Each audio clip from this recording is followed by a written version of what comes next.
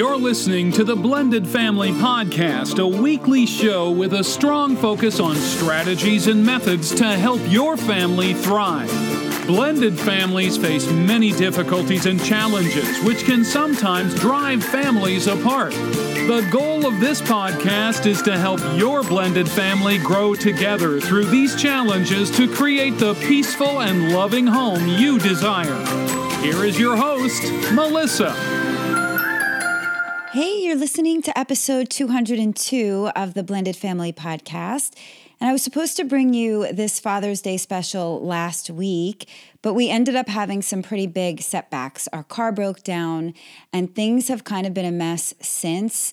The insurance company messed us over because they sent out a tow truck who completely took advantage of us, and they're not willing to do anything to help. And then the car dealership is also doing the same thing, and so we still don't have a car. We've been in a rental for over a week. We're out hundreds and hundreds of dollars so far, probably more, and we still have no idea what's going on with the car. So it's just been kind of a big mess, and it was so stressful last week and the week before that I just couldn't do anything but deal with what was in front of me. So sorry about that. Father's Day was actually, you're listening to this the day after Father's Day. So I'm sorry that this show is late, but better late than never. And I've got a great Father's Day interview for you we'll get to in a few minutes. But first, I just want to go over some of my announcements. So we had another issue in the Facebook group, and I know that I have to talk about this every now and then, but what had happened, I think it was a week or two ago, somebody reported a comment. And by the way, I so appreciate you guys doing that. When you see something that looks wrong or not nice, please do report it to me. I need you to keep doing that because I can't possibly look at every comment and post, and especially when you get deep down into the threads. I just can't go through all of those. But what had happened was one of the listeners was talking about a current challenge that she was experiencing, and another listener was pretty harsh in her response. And I know that I certainly didn't appreciate that, and I know many of you don't appreciate it either. So I did send that person a message and didn't get a great response from her, so I'm not sure what's going to happen, but here's how it's going to go. I will give somebody a warning, and if somebody doesn't understand that warning, they will kindly be asked to leave the group, and if that doesn't work, then they'll be blocked. That's just the way that it's going to go moving forward, and I hardly ever have to do anything like that. Usually just one warning is fine, but I know some people don't understand because there are a lot of other Facebook groups out there where that kind of stuff is tolerated, but I just don't tolerate it here in my group. I don't think any of you need to be judged or shamed about what you're going through, or definitely not judged or shamed about the feelings that you might be experiencing from the problems that you're going through, because nobody should judge anybody else for what you feel. We feel what we feel. And so even if you don't agree with somebody with what they say, if you have nothing nice to say, then you don't have to say anything. And if you want to offer some advice, please make sure that it fits in my top 3 rules when you're going to say something to somebody, which is it kind? Is it necessary? And is it true? Actually, I think I have that backwards. Is it true? Is it necessary? Is it kind?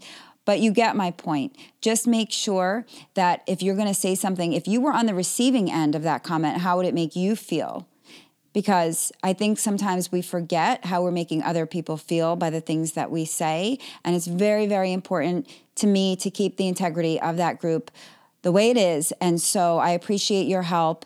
And I just want you guys to all bear that in mind when moving forward in the group. And I do want you all there, and I do want you all participating. But like I said, just make sure that you are practicing kindness. The same thing we teach to our kids, right? So just practice that as well. Okay, so the next thing is I have a coaching session that I'm going to be donating for you guys. What happened was one of my listeners had ordered a package deal, and she purchased 3 sessions, but after her first session, sadly, she ended up going through a breakup and she doesn't need the other 2 sessions. And she knows how difficult it is being in a blended family. And she really wanted to donate one of her sessions to one of you. And so the easiest way that I'm going to do this contest is the first 10 people that respond, I'm going to choose a winner from there. So shoot me an email, melissa@blendedfamilypodcast.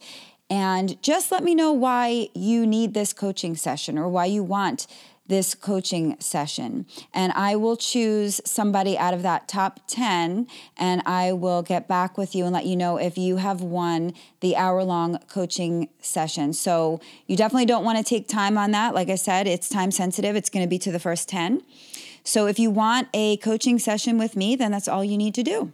And thank you to my listener, Carly, for doing that. That was very kind of you to do for another listener. I do have a new review, and just so you know, your iTunes reviews that you leave for me, whether it's a star rating or an actual review, really, really helps me out a lot because it helps me be more visible in iTunes, meaning that more people can find the show, which means that I can help more families, which is, at the end of the day, what I really want to do. But this new review is a 5-star review, came in from Melbourne Stepfamily from Australia, which is pretty cool because I live in Melbourne, Florida. And she said, Melissa Brown has honestly changed how I thought about my husband's kids, especially his very difficult teenage son who sees me as the evil stepmonster who stole his dad. I didn't steal his dad, but that is not how he sees it. I've gone from hating him and not having anything positive to say about him to having more empathy for him and actually realizing that his behavior is because he has suffered trauma from the separation of his parents and complete lack of support or discipline from his bio mother. I understand how hard it is for my husband to change his son's behavior when he only has limited access to the kids. I also have heaps more confidence in stating my boundaries and not becoming a slave to the kids by making it not my job to cook and clean, etc. when they're around. I've also really learned heaps about why blended families struggle so much and feel that this has made me feel like I understand more about what is happening inside the teenage brain. Melissa has really helped me get it. Well, thank you so much for that review. And that's exactly what my goal is really with this podcast, is to help you all see things from another point of view, to see things from another person's perspective, or to just shift your own perspective just a bit so that we can come to an understanding. Because when we understand the people that are around us, we can relate with them better, communicate with them better, and we can certainly learn to cope with some of the behaviors a little bit better. So I'm really glad that the show is helping you to do that. And again, I appreciate all of your reviews that you leave me. It's so helpful. So thank you. And now let's talk Father's Day just a little bit. I came across an article yesterday on National Geographic about the origins of Father's Day, because it's so funny to me that mothers make more of a big deal about Mother's Day, but fathers just don't really tend to care as much, it seems. And so this article popped up, and it was so interesting.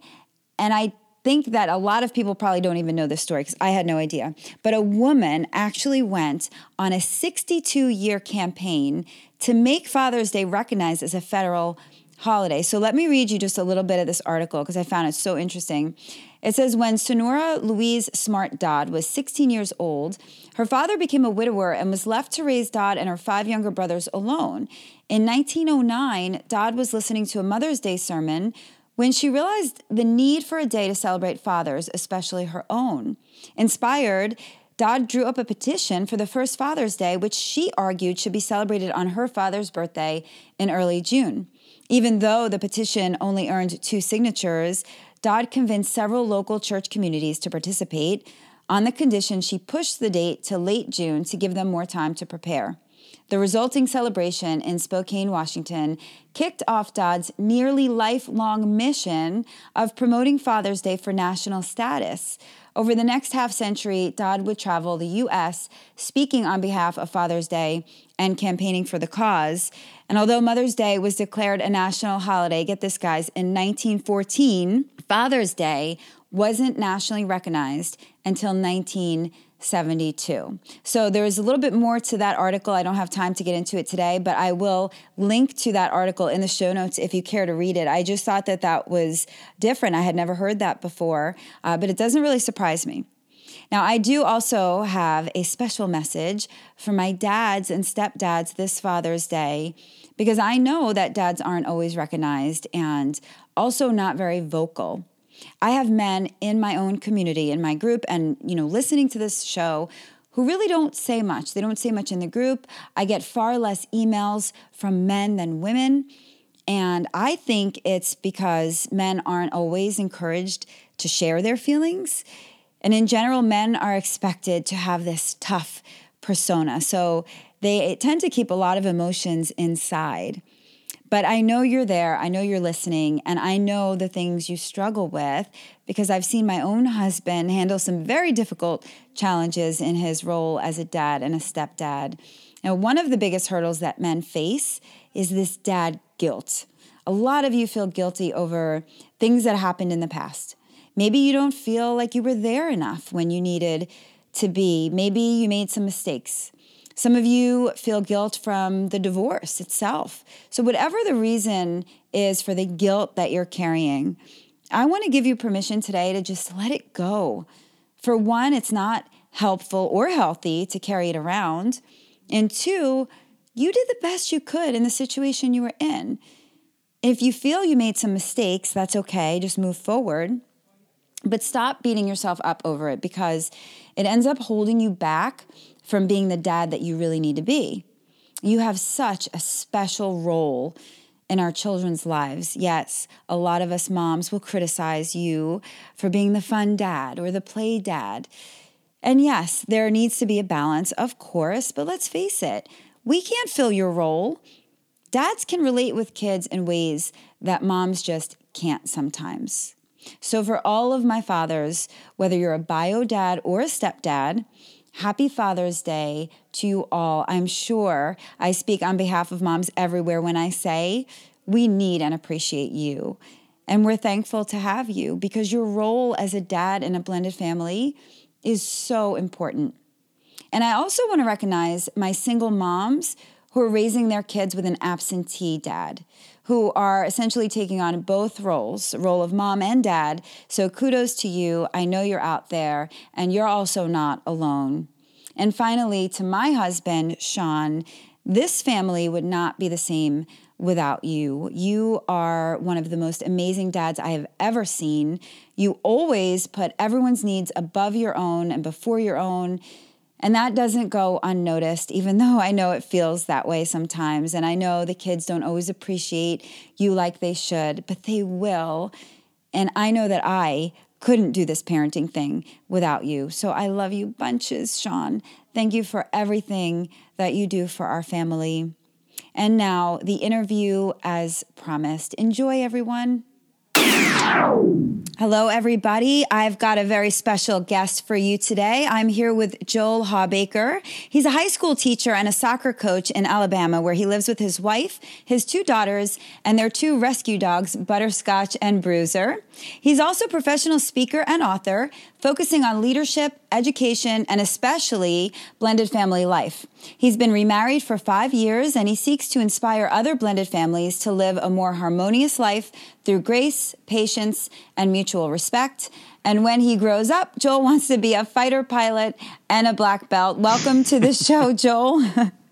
Thank you very much. I'm really excited about chatting with you today, and hopefully we'll be able to share some things with your listeners that will prove helpful to them as well. Oh, definitely. And of course, you're here for the Father's Day special. And every year I like to feature a dad on my show that's doing good things in the world. But this is the first time I think that I've ever been able to feature a dad that's not only a great dad and a blended family dad, but who's actually doing blended family work. So I'm really excited about that. You're doing very meaningful work in the blended family community. So we've got so much to talk about. But first, I just want to give you an opportunity to talk a little bit about yourself and your blended family. So tell us about them and the dynamics there. Yeah, absolutely. Well, my experience as part of a blended family actually began when I was in high school. My parents split up when I was in middle school, and about a year later, my mom started dating a guy who I still call my stepdad, even though they never actually married. And so that was my first kind of experience with seeing what blended family life could be like. And my dad and my stepdad and my mom all worked really hard to show a lot of respect to each other. In fact, I can remember my dad and my stepdad and my stepdad's dad all becoming really good friends. We would have Thanksgiving together, mom, dad, Brian, who is my stepdad, and then all the rest of us sitting around the same Thanksgiving table. And I had a great example set for me in terms of blended family life. Well, I got married for the first time halfway through college. I was 19, and my first wife and I were married for 8.5 years. We had 2 daughters together. They are now 15 and just about to be 15 and then 12. And so we divorced almost, I guess, 9.5 years ago now. And then she and I each remarried about 5 years ago. She remarried about 6 months before I did. And in that time, we have really been working on trying to have a positive blended family existence. And again, for a lot of that, what I've done is try to look at the example that my mom and my dad and my stepdad set. So we've had family sit downs with all 4 parents together. We've had some counseling sessions with all 4 parents together. And we certainly still have our share of disagreements, which is true even within traditional families.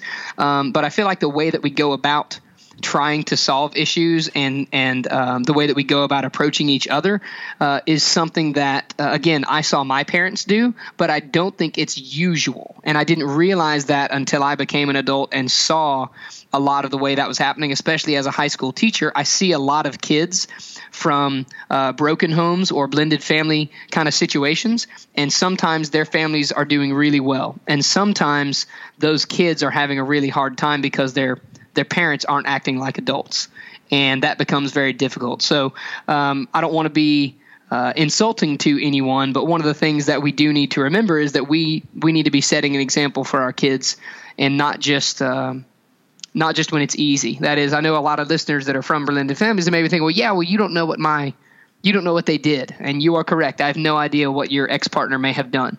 What I do know is that your kids are watching you. And so that's something that we need to keep in mind as well. So that's one of the things that I share is Mohandas Gandhi is pretty famous for a well-known quote where he said, "Be the change that you want to see in the world."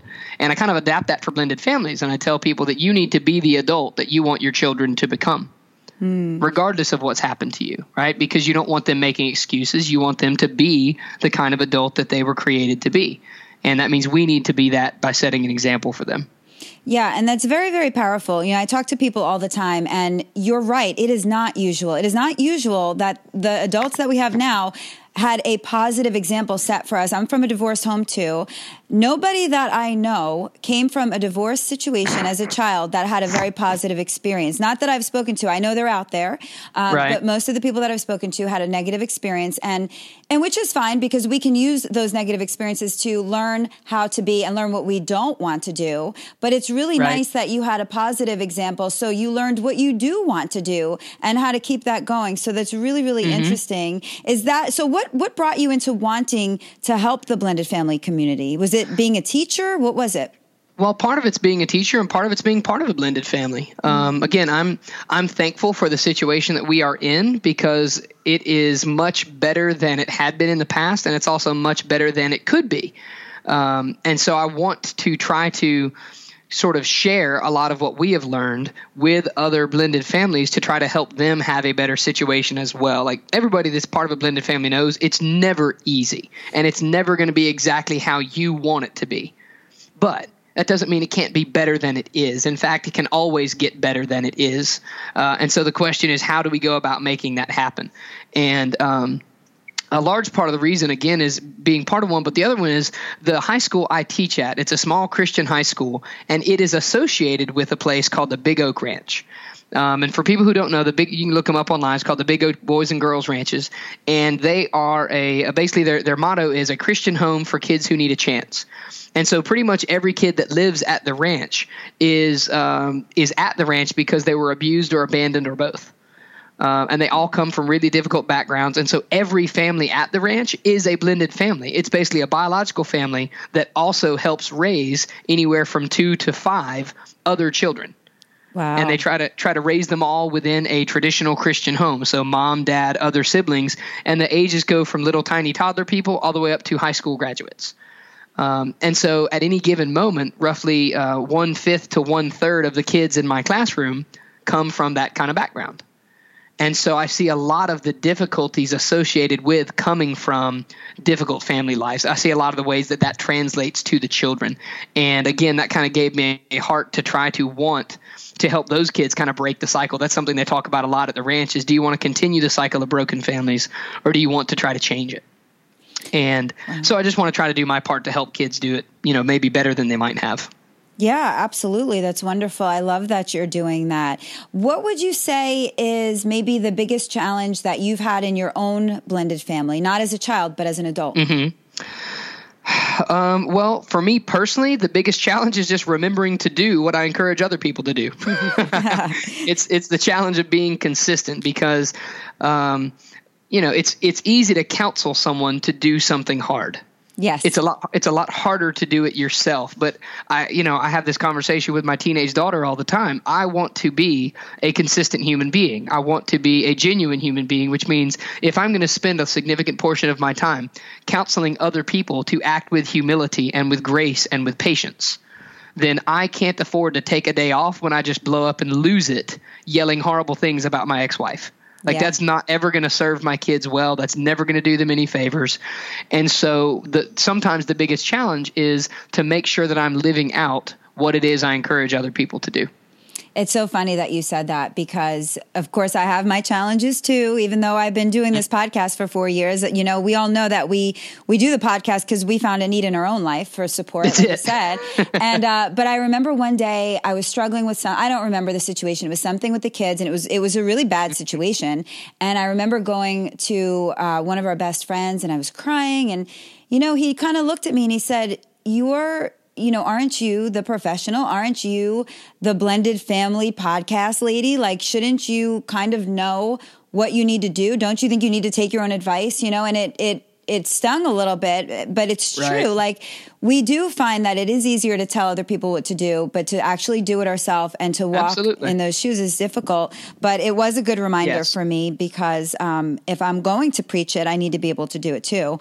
And so, I had to circle back around. So, today this is really interesting because I was looking at your website and you've got lots of great stuff. And for the listeners, I'm going to put all of Joel's links in the show notes as I always do. But he's got on this page the 10 Commandments of Blended Family Life, and I really want to focus this show on that because it's something new and interesting, and I think it's going to be really good. And just like Joel just said, adopted from Gandhi, how Gandhi always said, be the change you want to see in the world. Well, he's right. Be the adult that you want your children to become. They are watching us. They are looking at everything that we do, and that's how they learn. So Joel has the 10 Commandments of Blended Family Life on his page, and I want to go over all 10 of those because I think they're really amazing. So Joel, I'm going to read each one, and then you can definitely elaborate on those. Sound good? Certainly. That sounds great. Let's do it. Okay. Number 1. Over-communicate with all adults involved. Choose a format or technology that works and use it.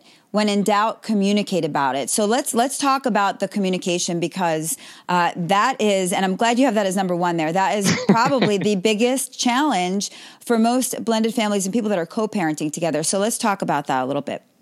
Yeah, that's absolutely right. I would argue that you're correct. That is the single biggest challenge because it's very easy, especially in co-parenting or blended family situations. It's very easy for things to get lost in the shuffle. That's something that I've had to learn as my daughters have gotten older, is to make sure that I'm communicating with their mom and their stepdad and my wife to make sure that we are all on the same page, whether it's with school activities or sports activities or choir activities or church activities or just getting together with friends or whatever it may be. It's very easy for feelings to get hurt or it's very easy to feel like you're being disrespected. And really, a lot of times it's not that. It's just that someone forgot to communicate well. So, for example, when we're recording this, it's exam week for the high school where I teach. And my daughter, my kids go to a different school than where I teach.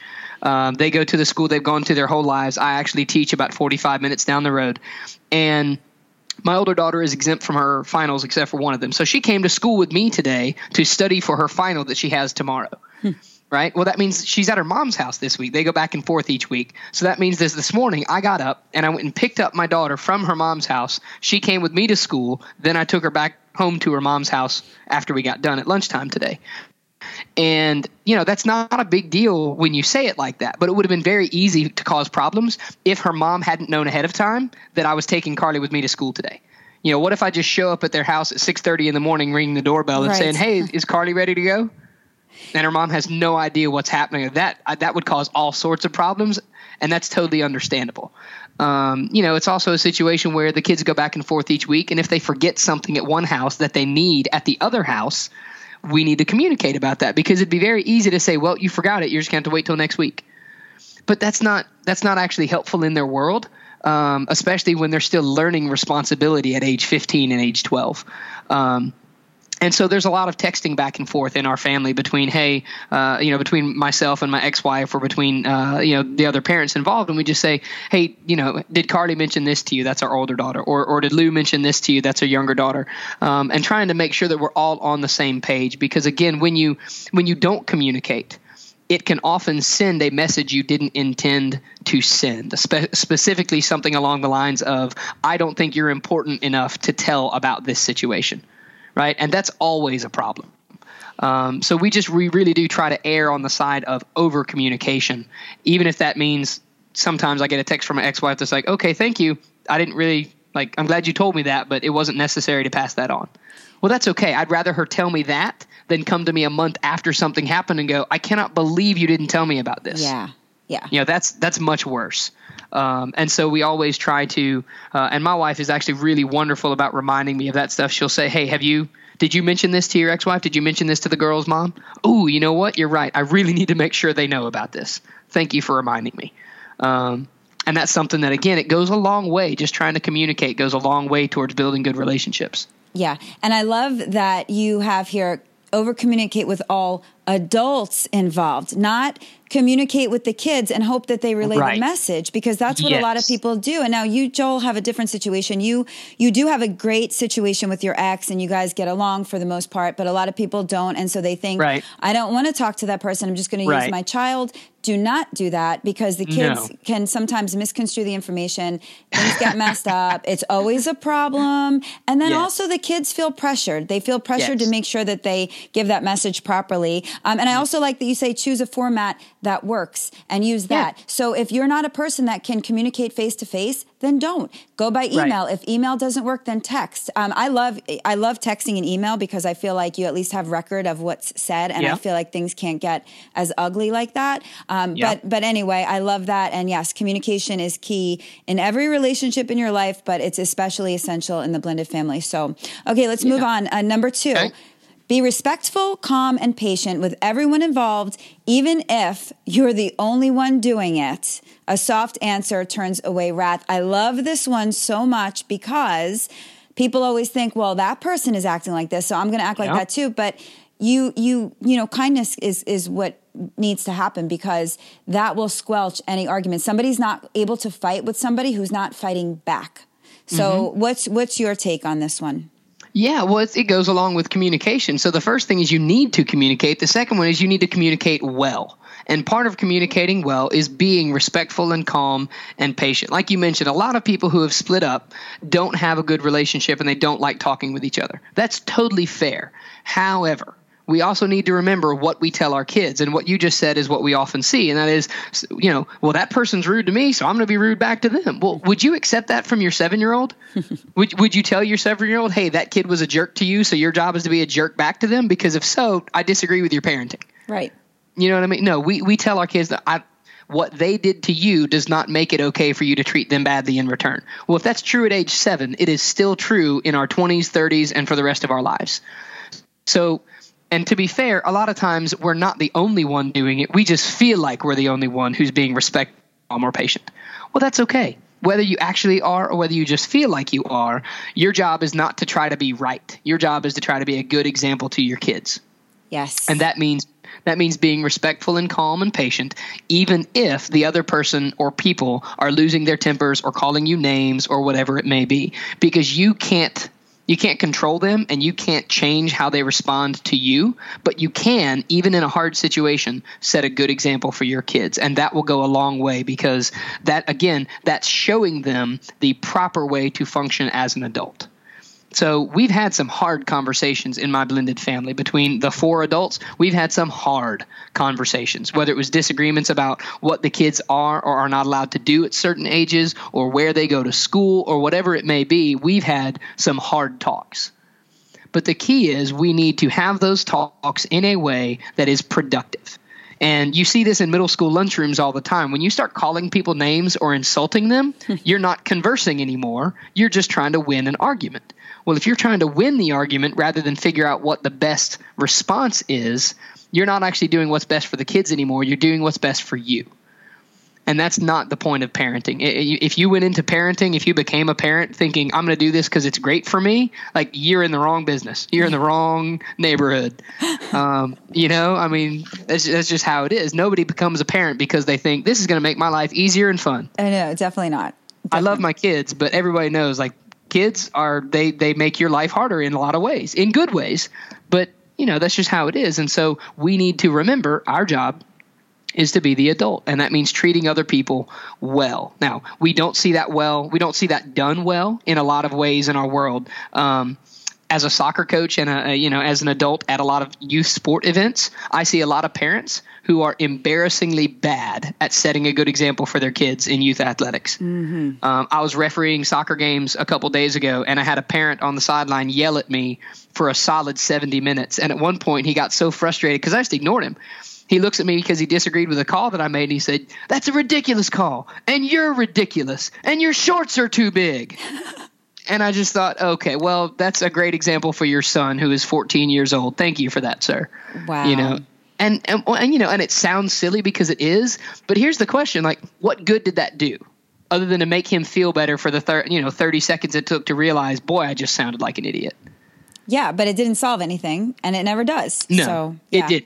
That's exactly right. And that's why I have in that number 2 the quote from Proverbs where it says, a soft answer turns away wrath. Because the truth is, if someone's yelling at you and really upset and you just answer calmly and quietly, most of the time that will help diffuse the situation, just like you mentioned a couple minutes ago. So yeah, it is. Its first part is you have to communicate. The second part is try to communicate well. And that means being respectful to the other people, even when you strongly, strongly disagree. Yeah, good stuff. Good stuff. Okay, number 3, use discernment to learn to choose your battles very carefully, differentiate between personal dislikes and red flag issues. This is huge in every family, but especially blended families, right? Because there are a lot of battles and there are constant stressors and things that we don't like that our ex is doing maybe, or the way that people are parenting, even our own partner. And Yep. I say it all the time because if we pick at every little thing, you're going to be picking your whole day for the rest of your life. So how do you use discernment to learn to choose your battles? What would you say about that, Joel? Sure. You make a very good point. If we nitpick at everything we disagree with, like, we're just going to be unhappy all the time. So the first thing is just, to realize that. So discernment really, it has to do with sort of self-evaluation and the idea of, are these things deal breakers or are these things just things that irritate me? And what that looks like is ask yourself, is it actually harmful to my child, or is it just something that I happen to wish were different about the way that my kid is being raised in the other house? So that might have to do with what clothes they're allowed to wear. It might have to do with the age at which you let your kid have certain access to technology. That's a big thing in my world as a high school teacher. I will go to the grave believing that no child younger than 15 needs a smartphone. And the reason is because I'm a history teacher, and I know that up until 10 years ago, smartphones didn't exist. But you know what has existed for 6,000 years of recorded human history? Teenagers, which means they can survive without them. They'll be just fine. Yes. But that's just a side rant. The idea here is what is actually dangerous, what is harmful, what is potentially damaging long term. Those could be red flag issues. But is it just a personal dislike? And if it is, feel free to voice your opinion respectfully, but you cannot be insistent on something that's just a personal dislike. It's not going to do anybody any good. And again, it's very important to understand the difference between the two, and you have to figure out what those things are. And so sometimes it may be talking with your spouse, or it may be having the conversation with your ex-partner, or it may be talking with a counselor or a trusted friend who's also a parent. But you do need to start figuring out what the difference is. So just by example, in our world, I have 2 daughters, one of whom is about to get her driver's permit. And I would love to be the sole decider of what clothes my teenage daughter gets to wear. Having said that, I've never been a teenage girl. I've certainly never been a teenage girl in the 21st century. And so for me to just dictate to my daughter what she is or isn't allowed to wear, it's probably not going to go well with her, nor is it going to go well with her mother. And so that cannot be a red flag issue for the most part. You know what I mean? Like, I need to understand that I'm going to have to ask questions about why she makes certain choices instead of just dictating to her, no, you're not allowed to do that. That's not really fun, but no. it is important to do. And we all know that if you tell your child, not especially as a dad to a daughter, you tell her not to do something or to wear something, and then she wants to do it even more. So right, that's what I'm learning. Yes, yeah. Listen, hey, I got 3 teenage girls, so okay. I know all about that. Yeah. Trust me. But I understand this particular issue because this is something that we all deal with, right? When our kids go to the other house, and we're hearing things, especially when they're younger. And it happened in my own life when my kids were maybe having a different diet than I would have had them eat, or watching certain movies that I wouldn't have allowed. But the way that I always differentiated it was, is this something that is going to harm them long term? Is this something that is affecting their health? And if it's not, I can learn how to overlook certain things. And there's certain things that I started to talk to my kids about, like brushing their teeth. If my ex is not going to force them to brush their teeth, you know what?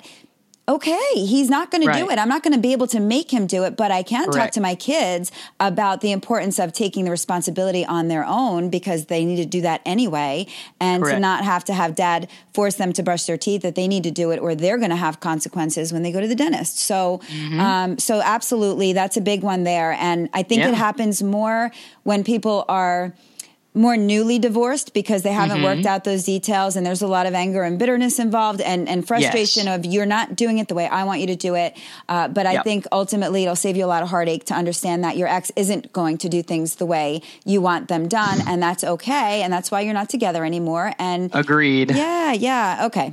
Yeah. So you're exactly right. Number 4, Joel, be willing to graciously give way on minor issues. Yes, this still comes with risk, but it's still the right thing to do sometimes. And this is kind of goes back a little bit to number 3, like picking and choosing our battles. So go ahead, Joel. Yeah, they're very much related. Like you just said, one of the big things that's hard for adults to realize is that we cannot control what happens in someone else's home. I learned this actually from my former father-in-law. After his daughter and I split up, I was angry about who knows what. It's been a long time. But I was angry about something. And I went over to talk with him to just vent my frustration and ask for his help, because I felt like what my ex-wife was doing just was not good enough, and this needs to be changed. And it was really, honestly, it was more of a personal dislike than it was a red flag issue, but I hadn't realized that. And so I mentioned it to him, and I just went off for about 10 minutes. He finally looked at me, and he said something very important.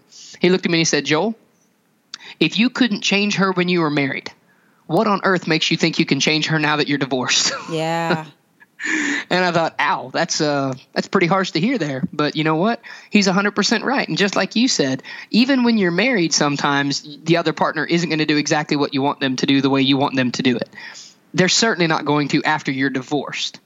So we need to just understand that. And we also need to understand that just because something is done differently doesn't mean that it's wrong.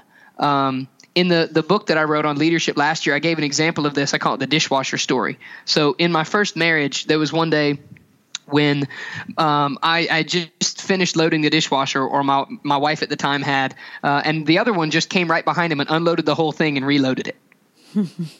And so I came back in and I unloaded it and reloaded it. She came back in and unloaded and reloaded it. And her brother was living with us at the time. He just stood in the kitchen doorway for 20 minutes watching us. And we're getting angrier and angrier. And it's like, we're both intelligent people. Like, why? I know how to load a dishwasher. Well, I know how to load a dishwasher too. It became this giant fight about something stupid. And I don't actually know who, quote unquote, won that argument. I don't know who ended up having the dishwasher loaded their way. What I do know is in that particular moment, our relationship lost.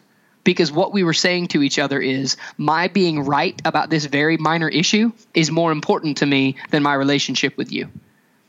Yeah. And so it's the same kind of thing here. Now that we're divorced, I'm not concerned about trying to have a perfect, loving relationship with my ex-wife. And I don't mean that crassly, but like legitimately, when you're divorced, the relationship changes. Okay. So I'm not as concerned about making her happy or, you know what I mean? However, I do want to have a good relationship with the mother of my children. And that means that sometimes, even when we disagree, I'm just going to need to say, okay, we'll do it your way. Yeah. Because that's giving way. And it's not doing it reluctantly. It's not doing it angrily. It's not doing it with bitterness in front of the children. You just say, okay, it's not what I would have chosen, but that's okay. It will be fine. And then we'll move on. And then you don't bring it up and you don't make snide comments about it and you don't use it as an example of how they're always wrong about everything in the whole world. Like, that's not gracious. And so it's just important to remember that we're not going to get our way all the time, and we need to be willing to be okay with that. Yeah. I always say to people, it's not about being right or wrong. Mm-hmm. It's about, do you want to be happy? Because sometimes you can sit and fight, like you said, to try to be the right one, but you're never going to be happy doing that. So it's a lot better to just, Okay. So number 5, choose to believe the best about the other household and be sure to celebrate and acknowledge it when you see it. Now, I love that because most of us choose to believe the worst about the other household, don't we? We do. It's just easier to. Like, we are all broken, sinful humans. It's really easy to choose to see the worst in other people. We see it in the news all the time. Like, you could be a great person your whole life and you screw up one time, and that's what you're going to be known for in the news for 6 months. And that's just because that's what we like as human beings. Like, if you help an old lady across the road, nobody cares. If you push that same old lady in front of the bus, that's front page news. Right. We want to believe the worst in other people, but we don't want to believe the best in them. It takes more work, and it takes more grace, and it takes more patience. But I really believe the quote that's in there with it is from C.S. Lewis, who a lot of people know as the author of the Chronicles of Narnia. He has a quote where he says, a real desire to believe all the good you can of others and to make others as comfortable as you can will solve most problems. And there's a lot of truth in that. If I spend my whole life believing the absolute worst about my ex-wife, that's going to show in the way that I relate to her and in how I talk about her in front of my kids. And that's not fair to her, because if I believe the absolute worst, one, that's not accurate. I mean, it's just not. You know what I mean? And just like if she believed the absolute worst about me, that wouldn't be accurate either. But 2, it's a terrible example to set for our kids. I want to believe the best about people. Again, is that dangerous? Sure it is. Does it mean I'm going to be wrong sometimes? Yes, but I was going to be wrong sometimes anyway. But if we can choose to believe the best about what's going on in the other household, that's going to be a good step in the right direction. And then, just as a bonus for your kids, celebrate it. So when I hear about something happening at my ex-wife's house that I think is a great thing, and my kids are telling me, say, hey, Dad, guess what we did at Mom's house last week? We did, fill in the blank. And I'll say, honey, that's great. I'm so glad you guys are able to do that. Yeah. And that it doesn't seem like a big deal, but hearing that message over and over and over again tells my kids a couple things. One, it tells them that I'm glad that they're having a good time at their mom's house. I'm not jealous or bitter or threatened by it. 2, it tells them I want them to have a good relationship with their mother, which is true. I really do want them to have a good relationship with their mom and with their stepdad. And 3, it lets them know that it is okay to talk about events at their other house when they're at our house. And that's a big deal, especially in our blended family, because at their mom's house, they also have a little brother. That is, my ex-wife and her husband had a son about 3 years ago. And so now my 2 daughters also have a little brother. And we don't say, half brother or step brother. Like, no, he's their little brother, period. And when they come to our house and they talk about him, that's a good thing. We don't want them to spend half their lives afraid that I'm going to blow up in anger when they talk about their new little brother. Like, that would be a terrible way to have to live. And so when they come over and they talk about their little brother and they say, hey, guess what he's doing this week? I say, man, that's awesome. I'm so glad that you guys are having a good time with him. Just 1, it's the right thing to do. But 2, it makes their lives easier. And that's really important. Yeah, this one here in particular, very much for the children, very much so, because it really is painful for them to not only hear the negative things that go on about their other parent, but to feel it, right? They can feel the energy. They can tell your tone of voice. They can tell your body language. Yep. And they know all of that. And it doesn't make them feel good to know that their parents don't love each other. They know you're divorced, you're separated, that's fine. Right. But they should at least know that you guys can communicate and that you can still have that love for each other. Even if you're not in love, you can still love them as the parent, as the other parent of the child. So, okay. Yeah, absolutely. Now, number 6, express genuine gratitude as often as possible whenever a joint agreement is reached. So tell me about that one. Yeah, so the idea there is if we are co-parenting, at some point we're going to have to come to an agreement. Well, when we come to an agreement, let's show gratitude that we were able to come to an agreement, whether it was a big thing or a tiny thing. Because, again, like we said earlier, a lot of blended families or co-parenting situations are not very friendly. And so anytime an agreement is reached, it's done grudgingly and with hurt feelings. Well, that doesn't bode well for the future. If it's just one angry agreement after another, eventually it's going to blow up. But if we can come to any kind of agreement about anything, and then we can say, hey, thank you for being understanding about this. Well, that bodes well for the next time. That's building a good relationship again. So one of the things that we do is we try to be very gracious with our scheduling. And so there's the legal paperwork that says, okay, they're at my house this week and their mom's house that week, and they're at this house on this holiday, and they're at that house on that holiday. And that's what the legal paperwork says. Realistically, we try to be pretty flexible, because if there's an event in my ex-wife's world that she really wants the kids to participate in, and it happens to fall on the week when they're over here, I don't want to cause a damage to their relationship by saying, well, I'm really sorry. You should have thought about that before you scheduled that event during that week. You know what I mean? Yeah. That's not helpful to anybody. And so instead, what we want to do is come to an agreement. Hey, listen, I know the kids are with you this week, but I was really hoping I could steal them for, say, 3 hours on Tuesday afternoon so we could go to this thing with my family. Would that be okay? Yeah, sure. That would be great. Oh, thank you very much. I really appreciate it. And then next time I need to change the schedule, guess what? There's a better chance that I'll be able to get that kind of flexibility back from her.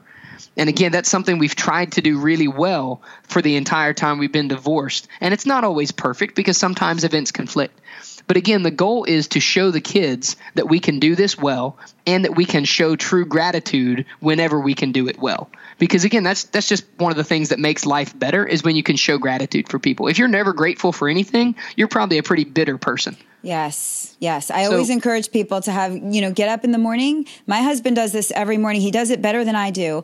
The first thing that he opens his eyes, he right away, 3 things that he's thankful for that day or that he's looking forward to or that he's grateful about, because it really sets the tone for your day. Yeah, that's great. But it really does set the tone in your relationships if you can, like you said, have gratitude for these kind of things, because you know what? There's a lot of people out there who can't reach an agreement. So if you can, then you need to recognize that. Yeah, celebrate that crap, man. That's awesome.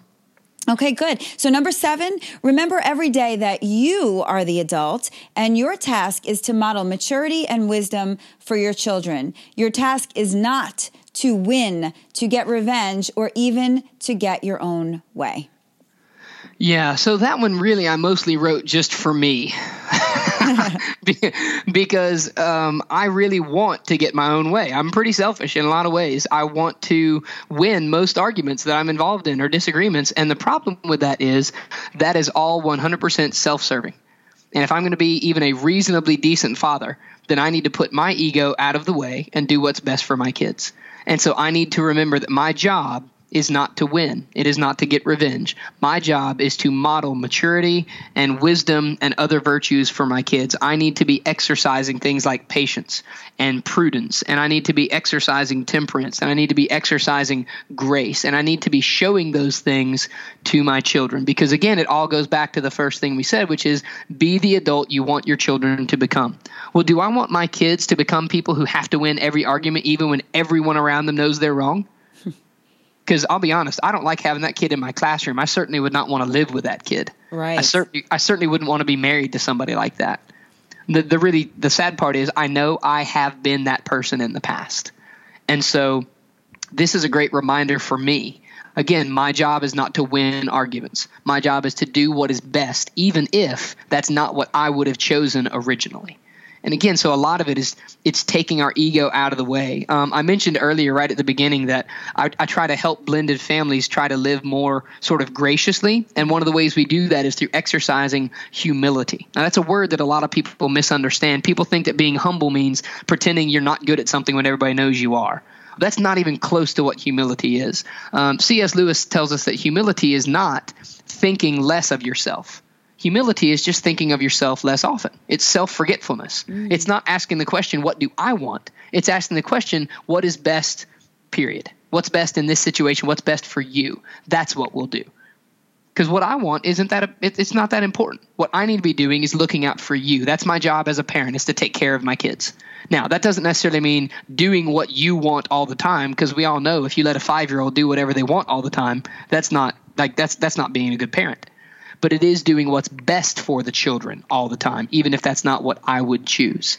And that's what we need to remind ourselves every day. We are the adult, and our job as adults is to model the kind of life we want our kids to live. And a lot of that is, how do we relate to other people?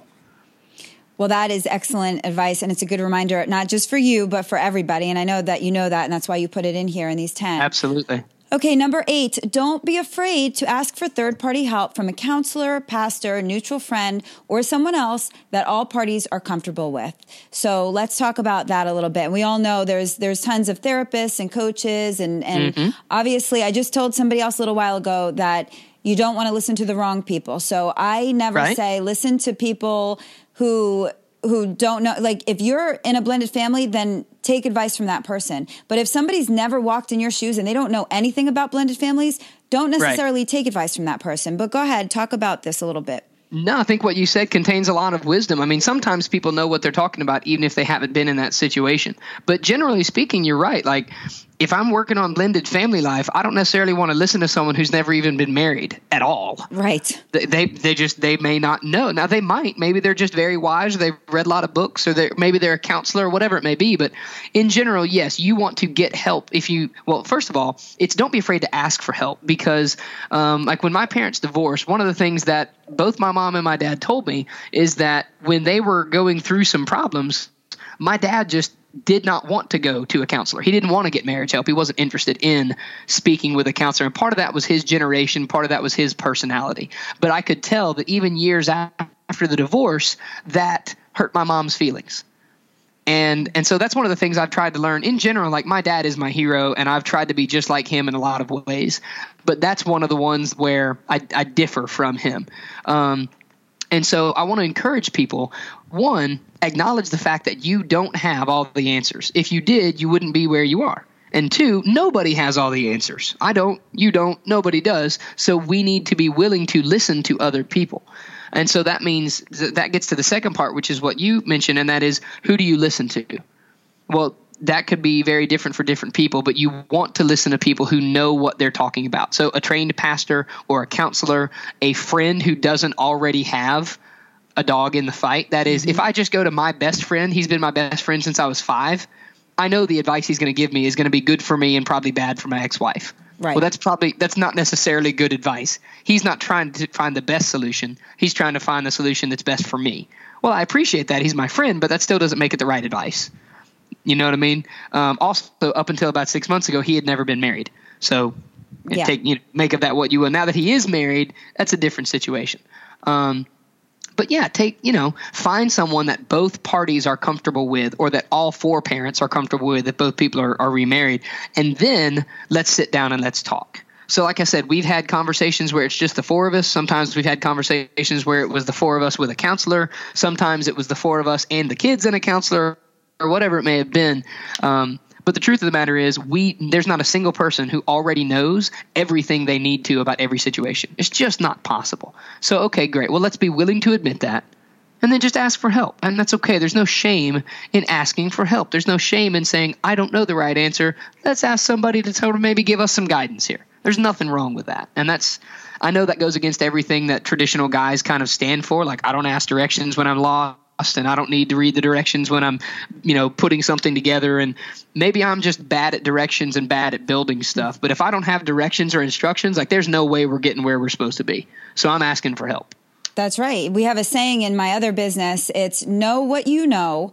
Know who knows what you don't know, and that's all you need to know, right? Because that's good. I like that. Yeah, that's in our finance business. We talk about that all the time. Nice. But it's very important. And sometimes just that outside perspective person that isn't tied can actually just show you how to shift your perspective in a different way, so that you can all understand, because you don't have those feelings involved and the anger and your own agenda. So that outside person doesn't have their own agenda. So it's really, really important.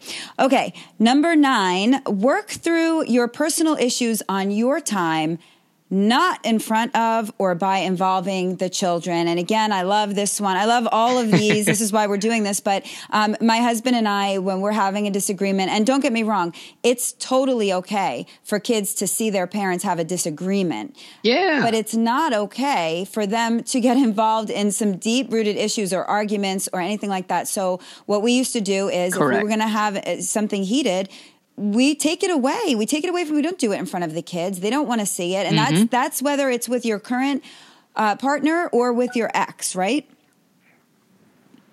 Yeah, no, you're exactly right. And those are things that can become difficult, whether it is with your current spouse or your previous partner. Yeah, that just like you said, like there are certain disagreements, or if you're going to have small disagreements in front of your kids, that's natural. That's part of life.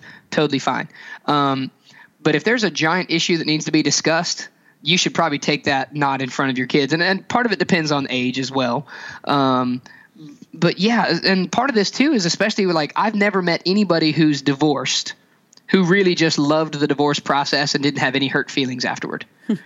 And so that means that you're going to have some anger, some hurt, some bitterness, some resentment you need to work through. The way that you work through that is not by complaining to your children about your ex. It's not by making snide comments, sort of thinly veiled things. Well, in our house, this is how we do things, because in other houses, they just don't know what to do. Come on, man. Like, kids aren't stupid. They know what you're doing. That's not helpful. And my ex-wife is actually, she and I disagree about a lot of things. And that's part of why we're divorced. But I also know that she's very intelligent, which means if we both have very strong feelings about stuff, we have good reasons for having those feelings. Okay, well, that still means that if we're going to work through these things, we need to do it not with our kids involved. And my wife is extremely helpful in helping me see this kind of situation. Like you mentioned when we were talking about number 8, sometimes just an outside perspective is really helpful. Well, one of the things that has caused a lot of hard or difficult issues for me is trying to understand my daughters as they have gotten older. I've been a high school teacher for years. I understand how to work with kids in the classroom or on the soccer field. I've been coaching girls soccer now for 6 or 7 years. And so teenage girls, I've been around a lot. I get that. But having a daughter or two in my home is different than coaching one on the soccer field. And so I also, just because of my own hurt and bitterness, I have a hard time hearing what my ex-wife says about our kids sometimes. The truth of the matter is she probably knows more about our daughters than I do because she used to be a teenage girl. Right. I've never been a teenage girl. Well, my wife helps me see that. We had a disagreement not long ago about something, and I asked my ex-wife a question, and she told me an answer that I didn't like. And so I went to my wife and I said, "Is she right about this?" And my wife looked at me very lovingly and she said, "I'm sorry, honey. She really is." And I went, well, crap. Because it's not fun to hear that. But my wife loves me enough to tell me, no, you know what? Your ex-wife, she's right about this. And you need to hear her, because if you don't, you're just going to keep making things worse, and that's not helping anybody. Well, we didn't have those conversations in front of our kids. That wouldn't be helpful. But it is important to remember our job is to work through our issues, not by making them more complicated or by passing them off to the kids. Kids are not there to be our grief counselors. Kids are not there to be our therapists. So if the way that I'm going to work through my issues is by griping about my ex-wife to my children, that isn't doing anybody any favors. Yeah. Yeah. Excellent. Okay. And the last one on these 10 commandments, number 10, be as consistent as possible at both or all houses in all areas of life. Also remember that total consistency is impossible even in traditional families, and I like that you said that. We talked about that a little bit before. You're never going to get things perfect. But 100%, you want to try to get things consistent across the board with the kids. And we all know that that's not always possible, especially when we don't co-parent well together. Correct. But talk about that a little bit for us. Certainly. So again, it's just as much as possible, be consistent with little things, whether it's like bedtime or use of technology, or be consistent with huge things like the emphasis that you place on education and personal relationships. So, that doesn't mean that the kids have to go to bed at exactly the same time at both houses every night of the week. At our house, the girls go to bed a little bit earlier than they do at their mom's house. Does that mean that we're better parents? No, it just means that we want them to go to bed a little bit earlier, right? But it does mean that at both houses, we are concerned about making sure our kids get enough sleep. That's the consistency, right? We want to make sure that our children are healthy and well-balanced. And a huge part of that, according to all the scientific research, is teenage kids need to get enough sleep. Well, the only way they can do that is by going to bed on time, or at least within a certain range. So that's one thing we try to be really consistent about.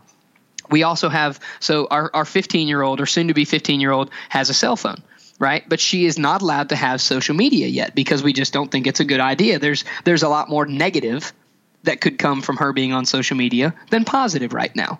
So as of right now, at both houses, she doesn't really have access to social media. That's like another area where we try to be consistent. At both houses, she puts her phone down at 9 o'clock every night. She plugs it in, and she plugs it in the family room. So it's not like we're just trusting her to plug it in back in her bedroom but not be on it. Mm-hmm. And it's not necessarily because we don't trust her, but because we know teenagers, right? And so we try to be consistent with those things. Same thing with our younger daughter. Like, we want to make sure that our kids are responsible. So we check up on their schoolwork and make sure that they're getting it done, but we don't do it for them. Like, I'm a high school teacher. I'm not doing my kids' work for them. That's bogus. But I am going to ask them, hey, did you have any tests this week? How did you do? What are your grades looking like? And that's both houses. We want to make sure, because our kids go to private school, we're paying tuition for them to go there. We expect them to make the most of that opportunity. And then that happens in both houses because, again, we want it to be consistent. We want to send a consistent message to our kids. Your education matters. You're going to have to work for your education. Do these things well. We also try to be consistent with things like making sure that they are respectful towards all of their adults. They need to be respectful to their biological parents. They need to be every bit as respectful to their step-parents. And that means that in my house, I need to make sure that not only are they being respectful to their stepmom, they need to be respectful in how they talk about their stepdad, even in my house, that kind of stuff. Because when we do that, it shows them a consistent message of you need to be respectful to adults. That is the expectation for you as children and teenage people. You need to be respectful of people who are older than you across the board. And so, again, the idea there is making sure kids are getting that message, because think of the flip side. How confusing is it to be a teenager already? It's just hard to be a teenager. Can you imagine how much more difficult it is when you're a teenager who has 4 parents all sending different messages about what your values are? You know, same thing this is an analogy I use as a coach a lot of the time. I tell parents when they come to my soccer games when I coach, if you yell, I want you to yell only encouraging things and never yell at the referee or the other team. And the reason for that is this. If you're yelling at your kid and you're telling them to do something, and what you're telling them goes against what I've told them to do, all that's doing is confusing your kid, because they have to ask the question, in the middle of trying to play a game, do I listen to coach and make my mom mad, or do I listen to mom and then make coach mad? Because it's inconsistent. You know what I mean? And it's a silly example, but it's the same thing in the household. If mom is telling me one thing and dad is telling me something else, and both step-parents are telling me other things, what the heck am I supposed to do? Because no matter what I do, somebody's going to be angry at me. Yeah, I actually did not think that was a silly example. I thought it was a great analogy, really, really powerful, actually, because it's very, very true. And so, listeners, those are Joel's top 10 commandments of blended family life, but he is literally just full of knowledge and tips and information. And you'll see when you go to his website, he's doing really, really great things for blended families. And I know that you got value out of this show today, because those 10 commandments right there is enough to really get your blended family set right if you do it the right way. But before we go, Joel, I want to talk a little bit about some of the other things that you do, because you do have a blog and you do speak and you do some work in leadership and you have a lot of other things going on. So I want you to talk about the other things you do and also moving forward, what's coming up for you in the near future. Sure. Well, thank you very much for that. Yeah, I would love for your listeners to go check out the website and find whatever they need there. I've got a couple videos and I've got the information you mentioned about blended family stuff. That's something I'm extremely passionate about because, as we mentioned, that's something I've been involved in for a long time. I'm currently working on a book about blended family life that I'm hoping to have finished by Christmas time, so it would be available during December.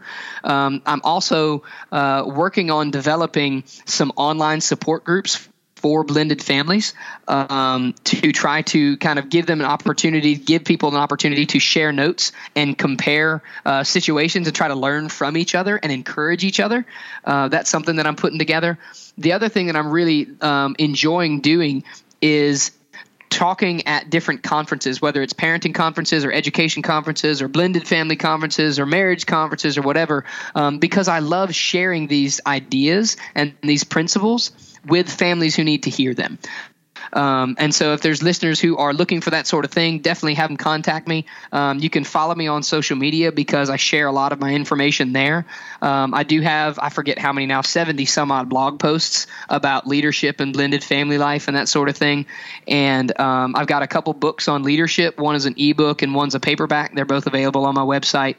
And again, I love trying to help other people. I've been very blessed with people who have helped me. I would not be where I am without the help and encouragement of a lot of people. So I like to try to pay that forward and inspire other people as well. So if there's anything I can do for you or your listeners, please have them contact me and let me know.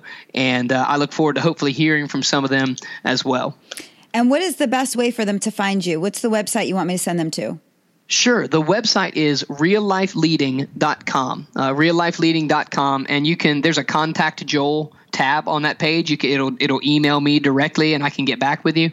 I think my phone number is even on the website. If somebody wants to call me, they can do that. And those are probably the best ways to get in touch with me. Like I said, you can follow me on Twitter and LinkedIn and Facebook. I'm pretty active on social media, at least most of the time. I'm less active when I'm on the soccer field. Hard to be coaching with a phone in my hand, that sort of thing.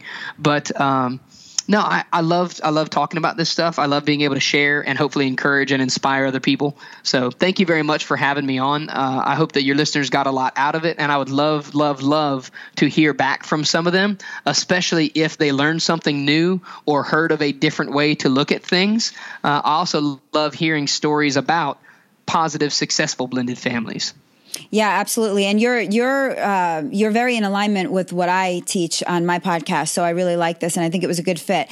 One last thing before we go, Joel, since this is the Father's Day special and you're a dad and you have a blended family, I just want to know from you one last piece of advice for dads, for the dads that are listening today in the blended family. What is one piece of advice that you want to leave them with today?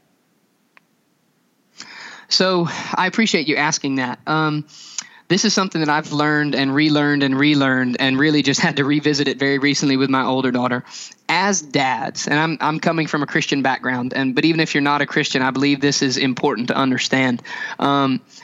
As dads, our job is to model what love should look like for our children. As a Christian, what that means is I believe my job is to model God's love for us, so that my kids understand God by looking at their relationship with me. Not because I am God, but because He is our Father and I am theirs. And that means my job is to be loving always, even when it's hard. And I would say that that's the most important thing that dads can do, is make sure that your kids know that you love them, not just tell them and not just show them in terms of like hugs or gifts. Those are important things.